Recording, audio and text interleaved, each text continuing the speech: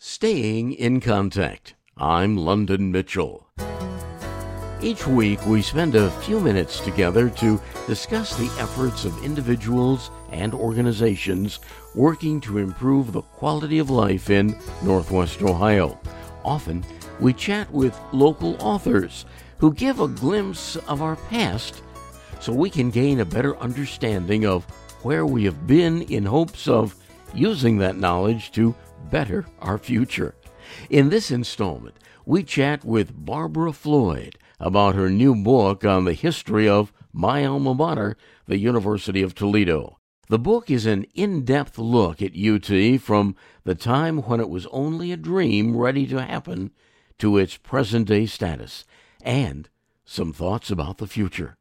Barbara was the longtime archivist at UT, but the book is not just a collection of historical fact.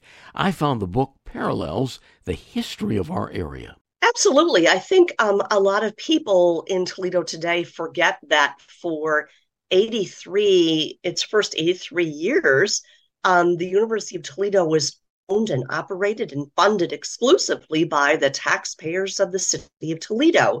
So the city of Toledo shaped the university in so many significant ways. And I think even after it became a state institution in 1967, while that relationship changed somewhat, I mean, I don't think that the community feels perhaps as close a connection to the institution as it did when it was is university, it's university funded by it. I think that there's no doubt that the influence of the university on the city is fundamental. I mean, all you need to do, and this is something that I sort of crazily do, is I make a habit of reading the obituaries in the local newspaper every day, and it astounds me how many of those individual lists that they have had a degree from the University of Toledo. It is just that alone has impacted our growth, our economy, our stability, who we are. And imagine what the city of Toledo would be like without the university. I think it would be much, much different. And I'm so proud that I was able to tell that story of the city and the institution and their intertwined histories. I have often said that the University of Toledo is kind of the heart of the city, really, because so many of us did graduate from high school in Toledo, went to the University of Toledo, and found employment in Toledo. Absolutely, and it's not just the story of the success. It's also the story of most of us, including myself, were a first-generation college student. And had it not been for the University of Toledo, would we have had that opportunity to pursue a college education? And I know the impact it had on your life. I know the impact it had on my life. I know the impact it had on my sister's life. I know the impact it had on friends. I mean, it changed everything about us and what we were able then to contribute back to the city. And all of that would not have been possible had it not been for this dream of Jessup W. Scott 151 years ago to create this institution. You know, one of the things that I've looked at in your book, and I have to confess, I haven't read it all, but I've read a lot of it and find it incredibly memorable. I remember the Nashville residence area for married students. I remember those surplus military buildings that were built to house classes, long gone, but right. I remember taking classes in those buildings and kind of wondering, is this going to stand up in a strong wind? Right. Well, fortunately, I never had a class in one of those buildings, but they were still there when I started back in 1976. And when they were first brought to the university in 1946, they were supposed to last a matter of years, just to sort of tide the university over until they could build adequate classrooms and new facilities. And it was until 1979 that the last of them were finally torn down. And people find that hard to believe. They look at that beautiful Centennial Mall now in the area between the back University Hall and the Student Union and Health Sciences campus and that sort of beautiful quadrangle there. And they look at those pictures as like, what on earth? And so I think it shows just kind of, how sort of paycheck to paycheck the university was surviving at that time as a city supported institution.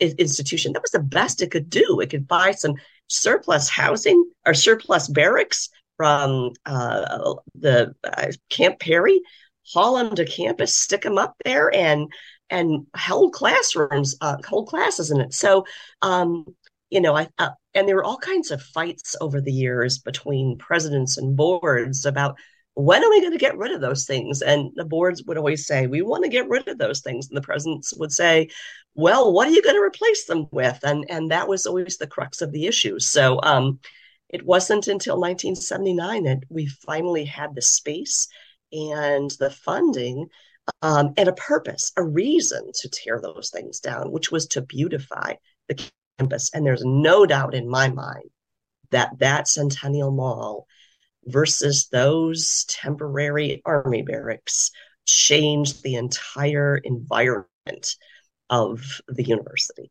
I'm London Mitchell. My guest this week is Barbara Floyd, the author of a new book on the history of the University of Toledo. A criticism you might receive is that you really got into the weeds in some of this book, but I don't know how you could not get into the weeds and still tell the story behind the story. Right. And I think the book is kind of unusual as an anniversary history because a lot of universities will publish anniversary histories, but they tend to be, pretty picture books or sort of nice promotional pieces. And those are great to look at for 10 minutes and put on your coffee table and forget about.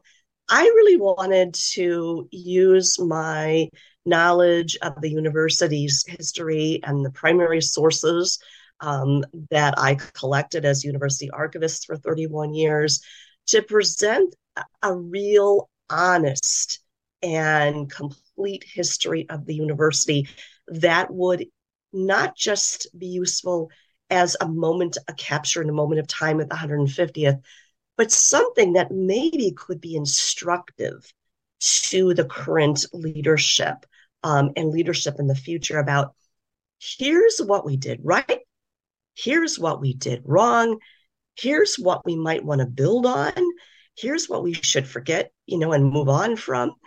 And I think that was my goal. And one of the hardest things I found to do was because I was a student at the university as an undergraduate. I have 2 graduate degrees from the university. I was a faculty member for 31 years. I was involved in a lot of issues. I was a faculty leader. Writing the parts of the book where I was a part of that history was so difficult for me because I had to back away. I had to make sure that I wasn't, sort of stating my case and that it really was based upon a fair examination of the sources and an understanding of the context.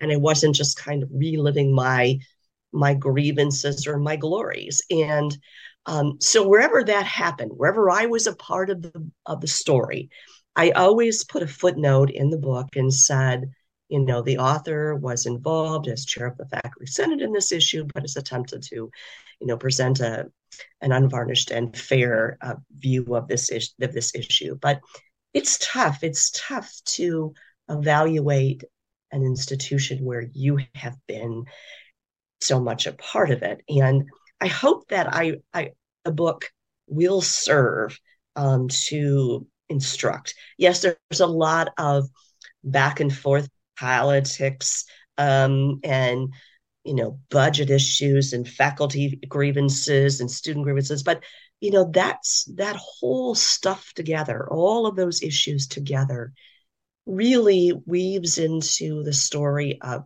what the institution is today and what it could be tomorrow. And I really think that we are kind of at a very important inflection point in the institution's history because, we're looking at a university which has lost continuously enrollment after year after year after year. We were once up to 24,000 students. We're now about 15. Our budget situation is not good because once you start, enrollment declines and you have to cut programs, and cutting programs leads to more enrollment declines, leads to, questions about what you're doing with a lack of less and less state support. And so it becomes a really hard hole to dig yourself out of. So, I hope that this book can, in some small way, looking at the past, help to guide, what we're doing the next 10 years. Because, man, I would not want to be in the president's shoes right now because it's going to take a lot of talent and a lot of luck and a whole lot of work to bring this institution back to a place where it has stability and also potential future growth. And everybody wants new programs. Everybody has new ideas of things that you should be doing differently or better. But if you don't have any students and you don't have any money and you can't hire any faculty to teach in those new areas, what do you do? And if you've got programs that aren't attracting students and all of the faculty are tenured, well, what do you do? And so it becomes downsizing of any institution is difficult, but downsizing an institution of higher learning when you have tenured faculty and students who are halfway through academic degrees and don't want to see their programs done away with, and a strong alumni base and a strong community voice, it's really, really tough. So much of the story about post-secondary education has been, you don't need a college degree. Go out to a trade school. The trades are hurting for people. You can make a lot more money. Mm-hmm. I think the universities have been taking a bum rap on that. Yeah, absolutely. I think the sort of the crux of the beginning of this issue, I think, goes back to when presidents had to make the case for increased state support for their institutions. And they would go back and they would say, look how much you make when you get a college education. Look at all these programs we're developing to address economic development and jobs in the future. And so college education became getting a job. It became almost vocational education. Whereas, in the old days, when you and I were there, sure, we were looking at what we could do with our education, but we were also really looking at how education opened our minds to so much more than a job. It opened our minds to great works of literature and history and new ideas and debate and discussion and personal growth. Those are things that come from a college education. That's not to say that the trades don't do important things. My father was a blue collar worker. He was a millwright. He had a trade, school education, and that put my way through the University of Toledo.